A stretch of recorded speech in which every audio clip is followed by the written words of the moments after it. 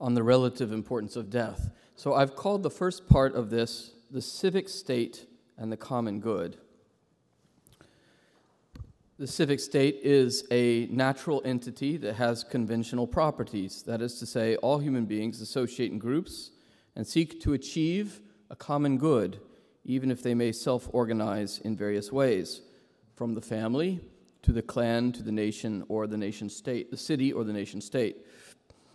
The collective government of any people has the basic responsibility to safeguard and nurture the common good, which entails the promotion of a range of particular goods, from mere physical utilities like water and electricity, or the defense of the family as the first cell of society, to various forms of education, the encouragement of work and participation in the market, the cultivation of the university and the arts, and the protection and promotion of healthy and true religious practices.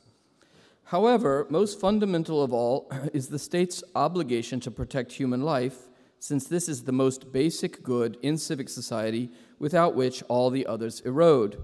This is why there is a basic right to life, from conception to natural death, and accordingly, any culture must have some form of collective policing against crime and violence so as to protect human life, and the state has the right to punish crimes against life.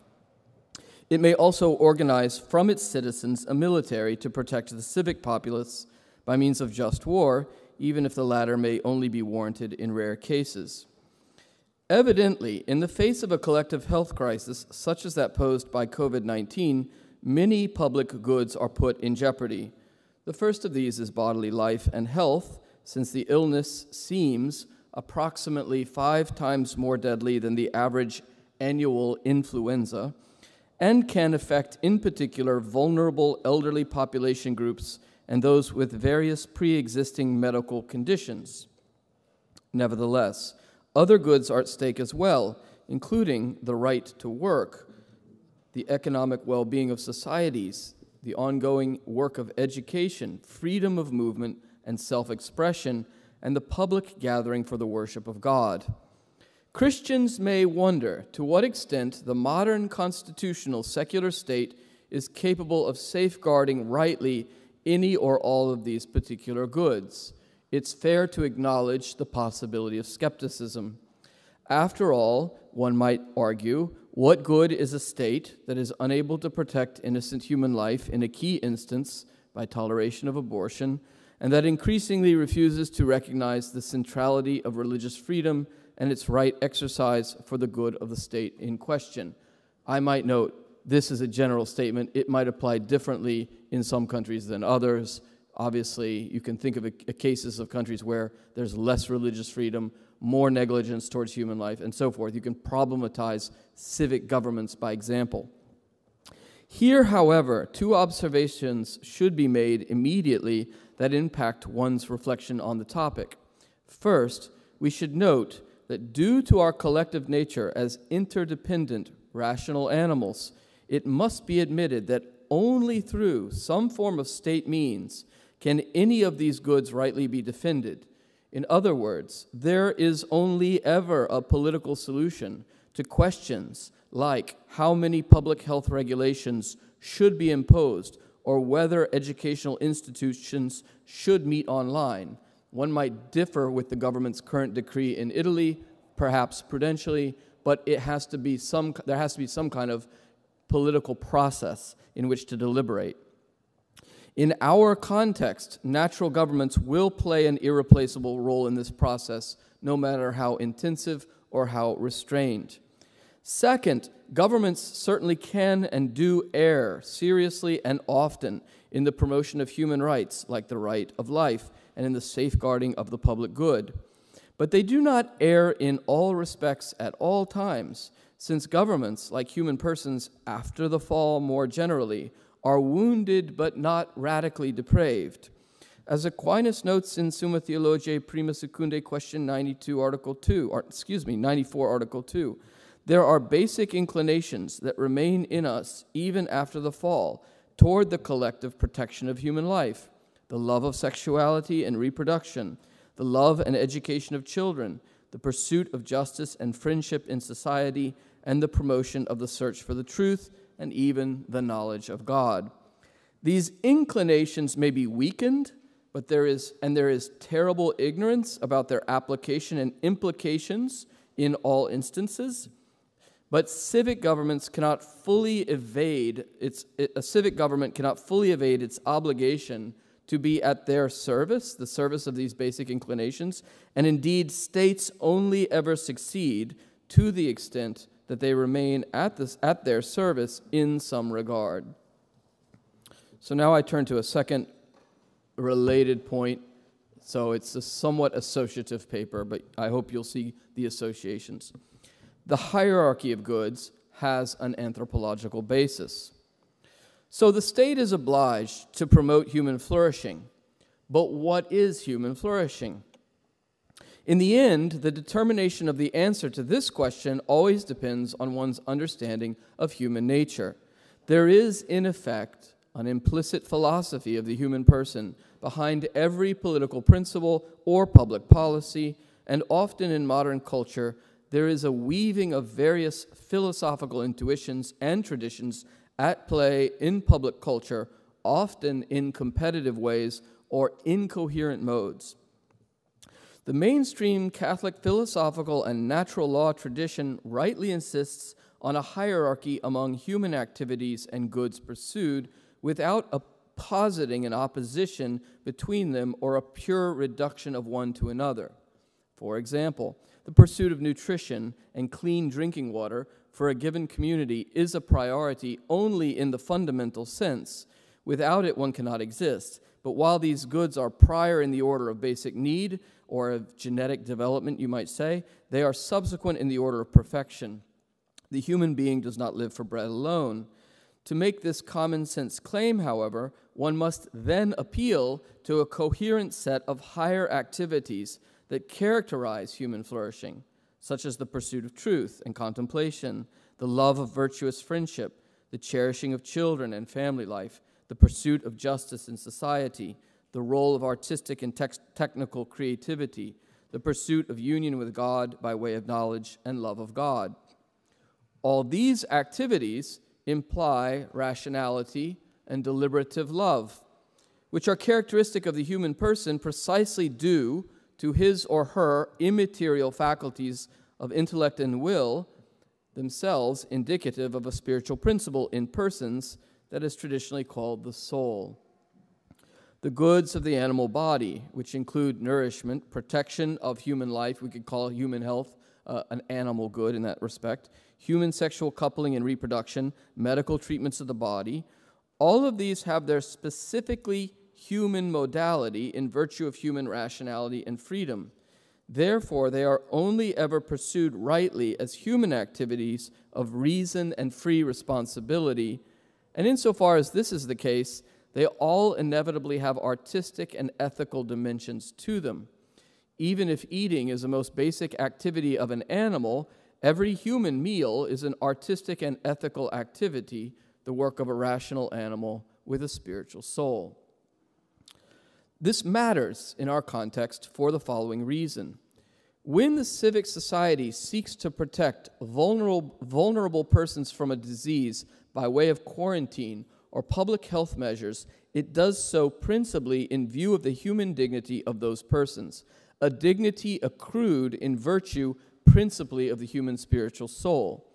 Other animals deserve some consideration of the civic state.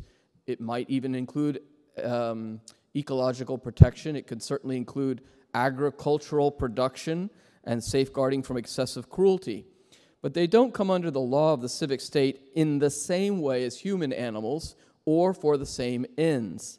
Human bodies are protected because they are the bodies of persons who have human dignity in both body and soul.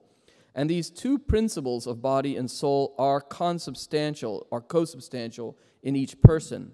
I am not merely my body or my soul, but always only a composite substance composed of each. However, we can extend this same reflection about the importance of the human body in view of further conclusions. If the state seeks to protect the human body, it does so only ever in view of a more ultimate flourishing of the whole human person. for the sake of a civic society that promotes the free pursuit of many spiritual goods mentioned above. Public health measures are themselves measured in turn from above, so to speak, with reference to higher goods that must always be kept in mind and in some way respected. For example, if a strict temporary quarantine is undertaken, it must be done in order to protect a large set of goods that one seeks to defend.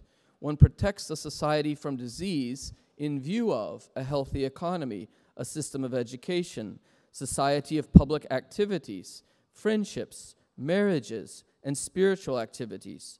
This would seem to go without saying, but there are ways that the relations between these various goods can easily become frayed if the society is insufficiently sensitive to the higher goods of reason.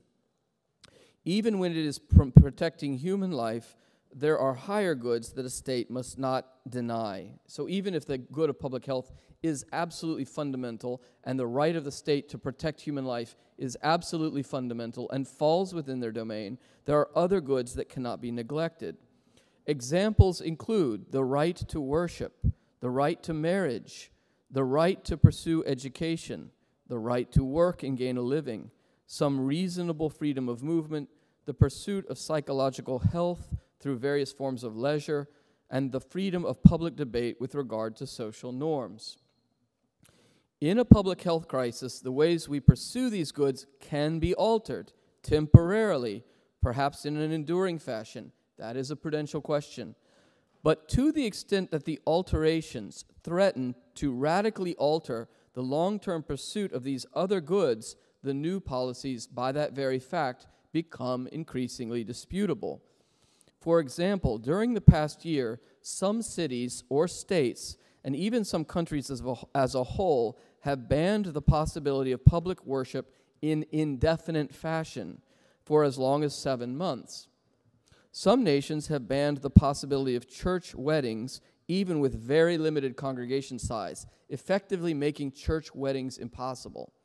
Millions of people are, of course, affected directly by unemployment due to changes in business openings, in part due to government regulations. Millions of young students are affected by changes to the online educational system, and we should add also their parents are often, if they're younger, their parents are greatly affected. And in some cases, they have their educational opportunities severely upended. Elderly population groups in assisted living are often forbidden by their institutions to have any outside visitors, including immediate family members, even for months, and are thereby condemned to prolonged solitude. Those in hospitals, including the dying, are often forbidden any visitors, or even the right to a visit from a priest or religious official to offer them sacramental or spiritual consolation in the potential face of death. And I can assure you, simply from the American point of view, this has become very common. So people are dying alone without their family or the right to even see a priest. And some of those people with COVID, many of them without it. All of these cases present us with ethical dilemmas, and some of the decisions represented are more evidently dubious or erroneous, however well motivated they may be. And intelligent people who think a lot about the issues can come to differing opinions of prudence, obviously, because it's so complicated. As I will note below, in a moment, the religious orientations of human freedom are, however, irreducibly primary, and they should cover all the rest in how we evaluate everything, even when we deliberate about civic prudence in regard to the lesser spiritual or corporeal goods just mentioned. When we understand the dignity of our spiritual nature, our freedom, and our destiny with God, inevitably we gain perspective on what we should be living for, even in the more ordinary of instances.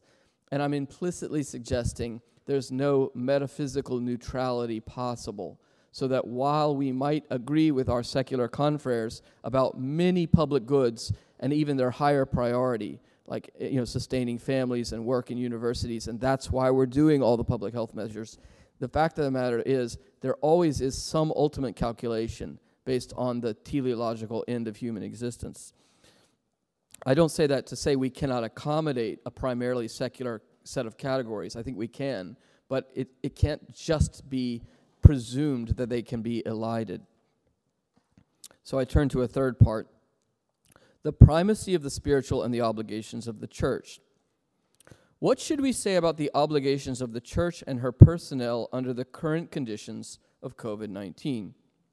First, the church does have an obligation to respect the health of the human body and its well-being. It is not possible under the pretext of an appeal to the spiritual life or primacy of the sacramental economy merely to ignore widespread risks to human persons and their bodily health in an epidemic context. Furthermore, Catholic bishops have the right, within prudential reason, to alter the ways and circumstances that the sacraments are celebrated in view of the bodily health of vulnerable persons. And this has been done before in epidemics, and there are clear precedents in the tradition, even up to the temporary suspension of public masses. And I give a link there to an article on this subject I've written that details some clear examples and the larger argument about the bishop's responsibilities and rights with regards to the public celebration of the sacraments. That being said, the church, even more than the state, is responsible for the spiritual good of the human community and must recall the primacy of the spiritual to Catholics and non-Catholics alike. Concretely, the church insists rightly on the importance of spiritual health as more important than bodily health, without, of course, ever opposing the two. She also insists on the importance of the life of grace and charity as the highest good of the soul, which orders the human person towards eternal life with God. In this context, the sacramental economy is a most essential means by which to enter into and sustain the life of grace. Baptism communicates grace to the recipient and places the person in a state of potential friendship with God, deputizing them, so to speak, to celebrate the other sacraments. Penitential confession communicates the forgiveness of sins and the restoration and strengthening of the life of faith, hope, and charity. The Eucharist nourishes this life and can augment participation in charity in the life of the soul. Anointing of the sick provides those suffering due to illness with augmented spiritual strength so as to endure the spiritual trials of sickness, even in the face of death. These examples are pertinent to life during a widespread pandemic because they signal essential means of salvation and sanctification that the Church can and must provide so as to rightly respond to the needs of human persons in light of their supernatural destiny. In Summa Theologiae Secunda Secundae, question 26, this is in the area of the Summa on charity, Thomas Aquinas considers the so-called order of charity, a consideration of who is loved by greater primacy in the order of grace, and the ways that natural loves are inwardly sanctified by the life of grace. So, for example, should a father of a family love his children by charity in Christ more than the children of strangers? It's obviously natural. Is it also supernatural? And Aquinas says it is, but, I won't go into that example. I'll tell you other ones. He asks therein whether the Christian should love another person, any other person, by charity more than himself, and answers by making a significant distinction. Each person should love God first above all things, and his own soul second, especially insofar as each person should wish for themselves eventual union with God, and do nothing to forfeit this orientation of divine love in himself. In this sense, the love of self follows from the love of God in grace. You might say we truly love ourselves in what we are, but we do so always with reference to the fact that we are made from God, of God, for God, unto God. And the life of one's own soul is to be preferred to the love of one's neighbor. You might say that we should will the salvation of our neighbor's soul as a primary good insofar as we can, but we can never have the responsibility for their happiness with God that we must have with regards to our own happiness with God. Otherwise said, we cannot venture into sin so as to jeopardize our friendship with God out of misbegotten solidarity with our neighbor. At the same time, Aquinas claims that we should love our neighbor's soul more than our own body, and in this regard we can rightfully lay down our lives and our bodily health or possessions if this is an advantage to the eternal salvation of our neighbor.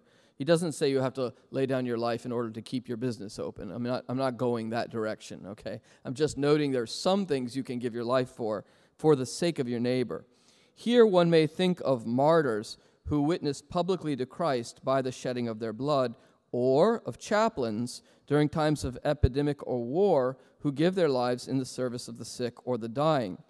Aquinas thinks these are warranted, defensible acts of charity and may be heroic insofar as charity moves a person to act beyond the natural mean of justice or friendship, according to a higher standard of divine love. Let us gloss over briefly the question of heroic Christian action and what is required of diverse persons in circumstances and states of life, and I will return to that in a moment. Instead, first, we can simply draw out Aquinas' analysis of two universal principles that would seem to bear on the question of how the church must confront the challenge of ministering in a time when COVID-19 is prevalent. The first is that the spiritual health of the soul must remain a priority, especially in the exercise of the sacramental economy. This follows from the idea that the soul must be loved more than the body, and that one's own relation to God must continue even when there are those who would alter their observance of the sacramental life for reasons of natural fear. This is not to say that the sacraments can in no way be altered in their exercise, as indeed I've argued elsewhere that they can. But it does mean that they need to be widely available, including in circumstances that could prove more challenging for reasons of public safety. For example, baptism and confession are fundamental sacraments necessary to convey the life of grace or to restore it. It is neither just nor permissible for a diocese to issue a complete suspension of these sacraments. And alas, that has happened. Likewise, those who are dying or gravely ill, including those who have COVID-19, should be visited and have the right to receive sacraments of anointing, penitential confession, and communion. The latter visitations of people with coronavirus require careful procedures, but they certainly can be done, and local churches increasingly have experience of how to do so perfectly safely. In countries in which medical supplies are lacking, it should be a priority of the church to obtain materials necessary for ministers that they might visit the sick effectively and safely. Likewise, couples have a right to be married, even in the midst of an epidemic, and even if they must have a reduced number of attendants, they cannot be denied the right to wed sacramentally or delayed in an inordinate way. More generally, the faithful should have some access to the presence of the Blessed Sacrament, whenever possible, access to the holy sacrifice of the Mass, and communion, even if they might not take communion at various times during increased periods of risk. Second, at least some people need to be deputized for the office of providing for the sacramental care of others at the risk of their own bodily life for the purposes of the care of souls and as a public witness to charity. The Christian witness has to take account of circumstances, and some circumstances require the tendency toward heroic virtue if the Church wishes to maintain a firm witness to divine love and the primacy of the spiritual. It may be reasonable to depute younger clergy and religious into domains where epidemic effects are greater, so as to safeguard the elderly religious and clergy, and one can adopt best practices of sanitation for the prevention of illness, for example, in the celebration of the Mass. However, it is imperative that these measures not interrupt per se the possibility of the celebration of the sacraments. It is possible, in effect, to suspend public celebration of Masses in particular times and places for a limited time in view of discernible goals. However, the longer such a public health crisis endures, the greater the risk that the situation begin to affect not only the bodies of human beings, but also their long-term spiritual health, the state of their souls. A Christian populace that goes too long without the regular frequenting of the sacraments is a populace that will become spiritually emaciated and ill in soul. We may think here of the delicate prudential question of the requirement or obligation of worship on Sunday, which stems from the Decalogue itself as read in a Christian way, in light of the resurrection, transferred from the Sabbath to the first day of the week. The norm of Sunday worship is not a human convention, but a divine precept with a natural foundation in the virtue of religion and a supernatural foundation in the virtue of charity. The human person has a natural obligation to honor and worship God in a public as well as an individual way, and the baptized Christian has a supernatural calling to acknowledge Christ in the holy sacrifice of the Mass. If this practice is suspended temporarily for the reasons of the protection of human life, which it can be in various times and places, it must be reinstated when as soon as it is practically feasible. The prudential discernment on this matter can be difficult, admittedly. However, one could arguably distinguish here between those who are less threatened by COVID-19, who can be asked under ordinary circumstances to attend Mass regularly with spatial distancing and masks and whatnot, and those who are more greatly threatened by the disease, who could either be used personal judgment or receive individual dispensations from pastors. Meanwhile, even in the suspension of attendance at public celebration of the Mass on Sundays, the faithful ought to be led by clergy in the regular practice of safeguarding Sunday worship, either privately at home in a structured way, not simply by a subjective sincerity, but in some kind of way delegated by the church, or in individual visits to open churches. These reflections are timely only because there are new waves of COVID-19 spreading throughout the world and re-emergent in Europe, and the disease may be with the human race for some time to come, with only limited relief provided by a vaccine. It's not obvious that a vaccine is going to change all our public habits or create conditions in which we don't have to be intentional because all the problems will be removed. So we have to think in the long term. If this is the case, then it is something, currently the situation we are in is something God has willed to permit, at least, as Father Bonino said last conference. And in such circumstances, it's also the will of God that the church learn to bear witness to Christ in a wholly robust and adequate way in this new time of challenge, in season and out of season. So having made some, I'd say, stronger comments about the church, I want to turn to some more prudential comments about the civic order in this last section, prudence, it's I think the second last section, but prudence and the ultimate common good. We should recall in this context that when COVID-19 broke out initially, there were several reasons given for enacting a very strict quarantine, some of which were unique to that time. Among those, the ones unique to that time, were the following. First, there was less knowledge of what illness we were dealing with and how deadly the illness was, and how fast it might spread, and it is prudent in such circumstances to be very cautious. Second, hospitals were not adequately prepared for this type of disease and were being overwhelmed. This was certainly true in various European countries. Third, medical personnel who lacked the right equipment of protection were dying in significant numbers. Fourth, there was less knowledge of how to treat the illness and save those who had worse cases. And therefore, if one slowed down the spread, there would be time to figure out optimal ways to treat the illness. This is what in American parlance was called flattening the curve, presuming there would be continued hospitalizations, but we would make them manageable to give it there so there would be time for finding the best practices. Fifth, there was a reasonable hope at the start, given the examples of countries like South Korea, of containing the spread of the illness. And some places like Norway and New Zealand have in fact managed something of this sort, even in a prolonged way. Sixth, population groups that were more at risk, such as those in hospitals or nursing homes, could be protected better if new measures were put in place to protect them, measures that took time to enact. And you could add to such a list concerns proper to the first outbreak. However, as the crisis of COVID-19 continues, many of these challenges have been resolved or developed in positive ways.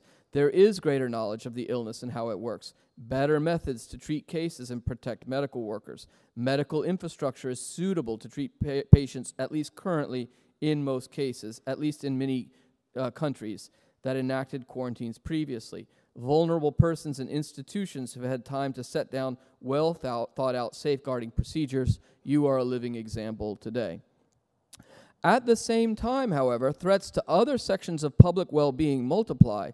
The threat to human work and material well-being of families from a stalled or slowed economy, massive unemployment, the threat to public education from a diminished presence of young people in schools and institutions of higher learning, and the increasing threats to mental health that arise for many due to prolonged isolation. And professional psychologists are writing studies on this, showing that this is a very significant aspect. Enclosure, repeated quarantine enforcement, or excessive restriction on personal liberties have had immense tolls, especially on younger generations. The longer the crisis continues, the more these other factors must be taken into account in addition, not in exclusion, in addition to the higher spiritual well-being of the person that comes from their contemplative and religious life that is upheld above all by the practices of regular sacramental worship.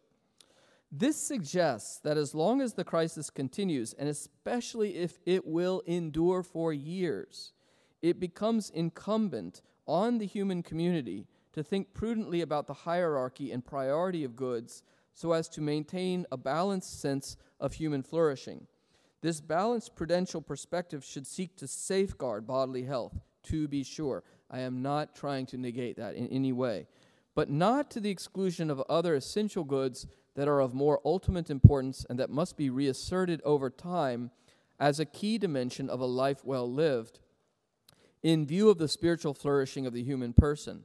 This is true even when we live constantly in the face of the threat of death, as indeed we all do or always have done, though we feel it more acutely in this historical moment. The Canadian philosopher Charles de Connick wrote a famous work in the mid-20th century entitled On the Primacy of the Common Good, in which he implicitly took issue with Jacques Maritain political conceptions. Maritain had argued, in the face of 20th century totalitarian governments, that the human person transcends the common good of the state and cannot be instrumentalized uniquely in view of that good or submitted to it in such a way as to obscure the dignity of personal freedom and the individual's intellectual call to acknowledge larger truths about God and humanity that transcend the competence of the state. So he was trying to articulate a kind of Thomistic theory for individual rights in the face of totalitarian governments. De Connick was concerned that this way of framing the issue risked to posit an unhelpful opposition of individual personal freedom for the truth against the notion of the common good.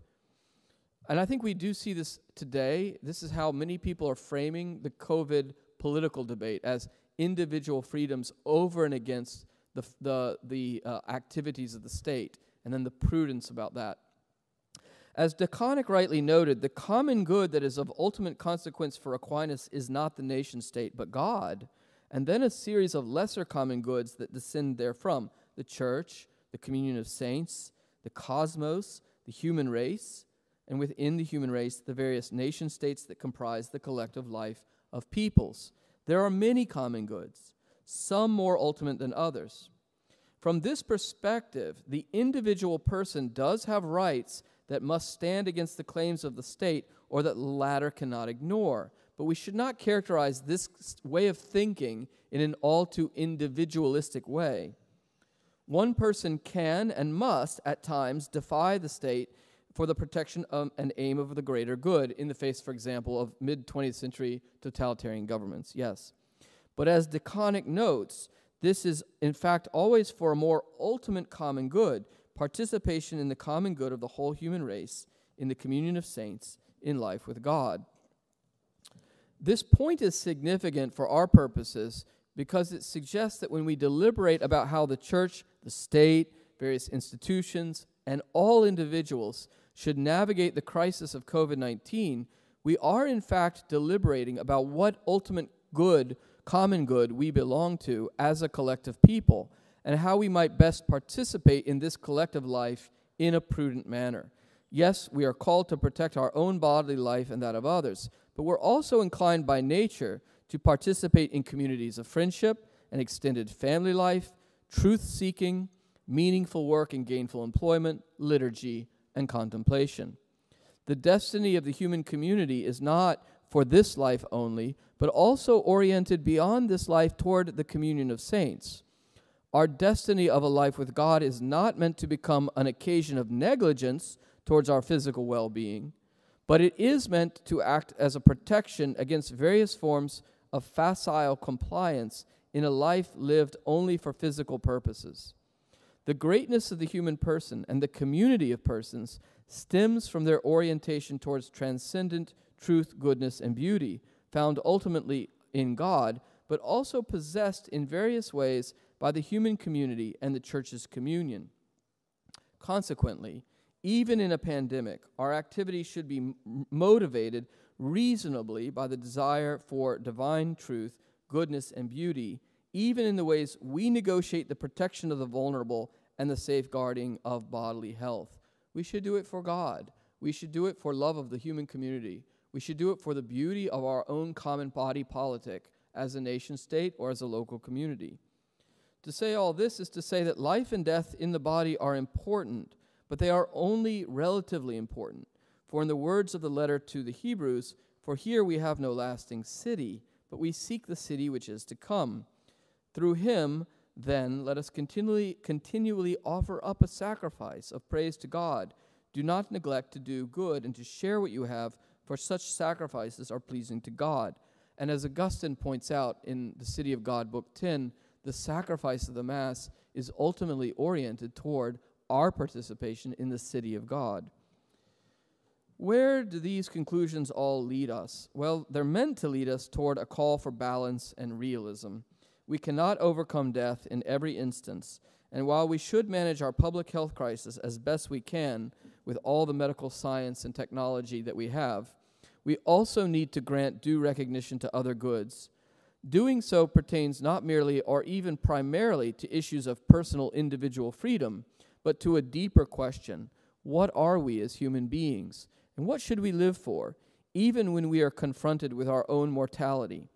We all have to answer that question, ultimately, and increasingly, we have to realize as a public community that we have obligations to one another that transcend the constraints of death, obligations for public goods higher than physical well-being, those pertaining to the life and communion of the human spirit in this world and in the world to come. The Church and the state, each in their own way, must both recognize these goods, even now, and perhaps especially now more than ever. Thank you very much.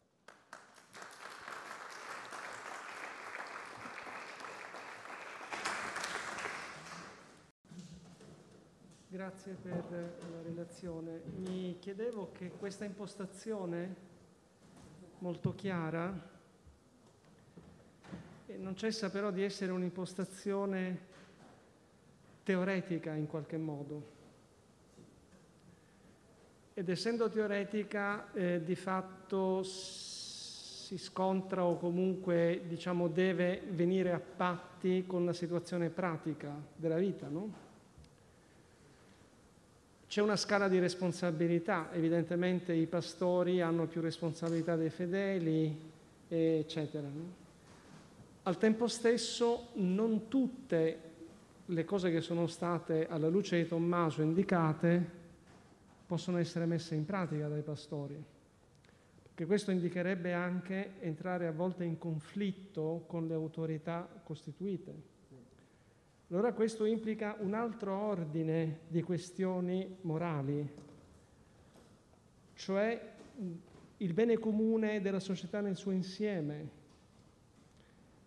e il bene comune dell'armonia fra le parti, cioè sono tutte cose che secondo me arricchiscono il quadro e che devono essere tenute presenti. La Chiesa Cattolica poteva, nella situazione in cui ci dicevano di chiudere le chiese, scendere in piazza, ma non lo ha fatto. L'Église aurait pu descendre dans la rue, mais elle ne l'a pas fait pour respecter l'État. Cioè non lo ha fatto perché aveva anche un altro ordine di bene comune, che era quello di cercare la via media, la via più possibile in queste situazioni. Quindi voglio dire che questo impianto è molto bello, però ha una collocazione, una collocazione teoretica che deve essere poi mediata, credo, con la situazione normale nel quale sia i singoli che le comunità si trovano a interagire. Tutto qui. I mean, I don't think it's, I mean, I'm not sure, it's theoretical, but I mean, obviously, I'm defending the principles. The applications are prudential, and they depend on circumstances. You said that the church did not go into the street to protest, but the church did go into the street a month ago in San Francisco, and the archbishop led the people of San Francisco in an illegal public procession. Why? Because the mayor of San Francisco made it illegal to have Catholic Mass, only Catholic Mass. No Protestant service was made illegal. For now, it's been 7 months. And this was a political action to please some people in the community. The situation was employed politically, specifically against the church.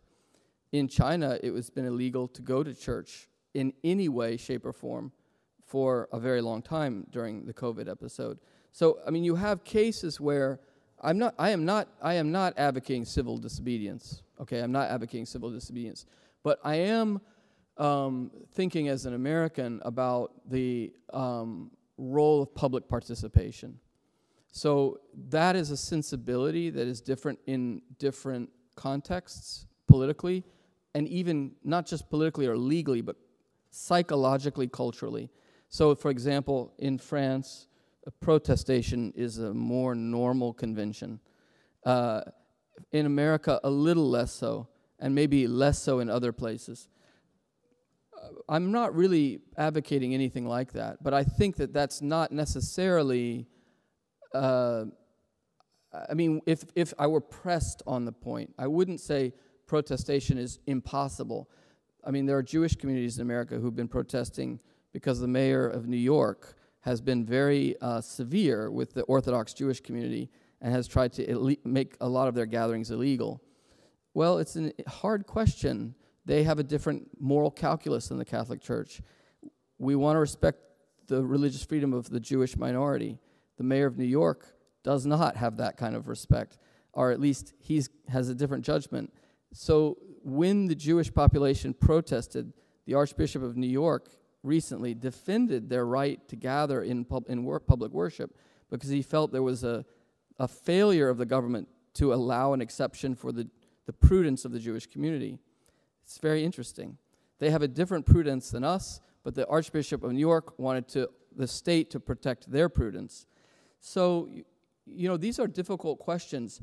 I don't know that protest is always wrong, but I do think the active political process where we debate publicly and can argue with our fellow members of the nation state, have discussions and talk with our governments, and also make elections.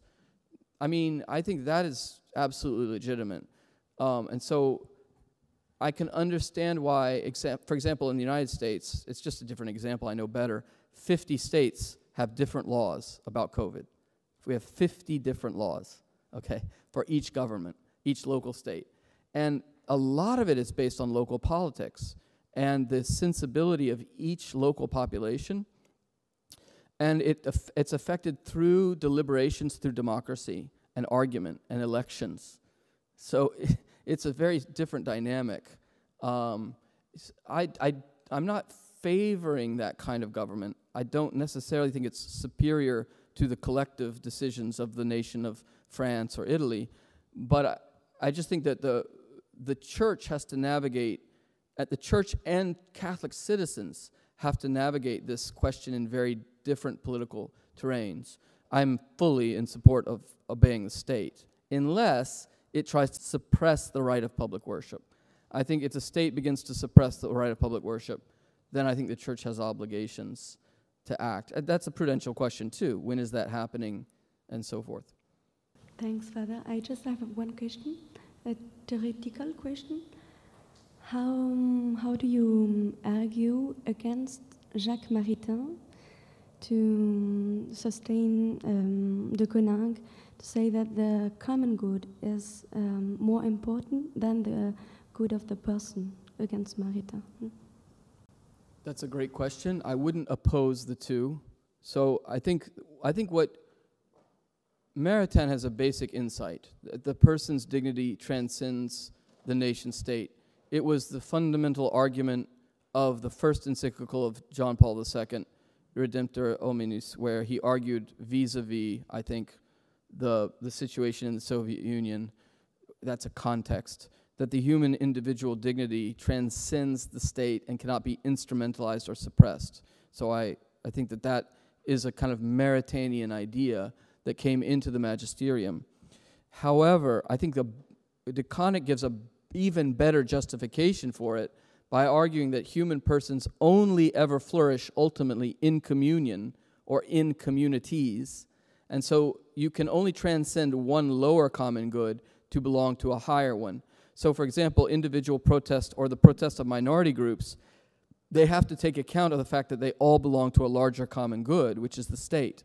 And so there are certain forms of individualism or sectarian behavior that could endanger the common good. All right? So individualism without the individual person without reference to a common good is dangerous. However, individual persons also relate to higher common goods, like the way they relate to the body politic of the chosen people or the body politic of the church with God. So it's never the common good against persons. It's always the human person flourishing in a common good. That's, I think, Decanic's vision. And that's the way I would try to answer the question. In the conclusion of your talk, you talked about the higher goods and the responsibility for the church and the state to address these higher goods in this world and in the world to come. So my question is, how does the secular state address what happens after death? We know how the church would do it, but what is the responsibility of the state to even address that question? I'd say it's modest, but there has to be some. I mean, Leo XIII made, I think, a permanent contribution to the church's thinking by underlining that the state does not have competence over the matters that pertain to divine revelation. However, you don't want to go so far in that direction that you say divine revelation and Christian identity is something purely alien to the state, so that we are just acting in a unintelligible way.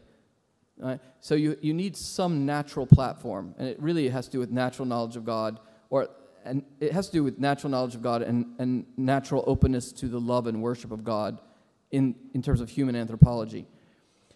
The minimum, what's the minimum the state has to allow? That human freedom in a modern liberal society, sometimes human beings, human free agents, voluntarily orient themselves towards religious horizons, and that this is not to be considered an unnatural act. If a civic society begins to believe that all religious behavior is intrinsically unreasonable, then what it needs to do is put in place an educational system to eradicate religious behavior. This was, of course, the great program of somewhere like Eastern Germany. And it largely succeeded in the sense that it eradicated 90% of the population, 90% of the population by the 1990s, sociologically speaking, claimed they were atheist. So you have the possibility to educate people in view of the claim that it's simply unreasonable to be religious. Most of the time in our contemporary Northern Hemisphere, Western European, North American model, there's a kind of libertarianism, a metaphysical libertarianism. So we say that at least the state should guarantee your right to think what you want about the meaning of life and can respect traditional forms of worship and religious bodies, especially Christians, Muslims, Jews, and perhaps other minorities that can have a role and function in society. So that's fairly minimal. A stronger claim would be to say, because this pertains to the natural law, and our religious relationship with God also helps us strengthen and fortify other goods, then it is good to have a healthy religious society, because a healthy religious society leads to a better natural state. And here you could have something like, what Benedict XVI talked about as a healthy laïcité, a laïcité or a secularism which wants the positive contribution of religious peoples. So what I've said there is that there are registers, and that you can see people who have the register that is merely more subjective, or metaphysically libertarian, and people who have the register who think there's more stronger natural law. But I don't think you want to go to the register that's merely fideistic, where there's no anthropological basis. And of course, I think as a Catholic, I'd like to avoid the claim that religion is unnatural. But between those two more moderate positions, we can find room for negotiation and even differing theoretical views, but also mutual tolerance.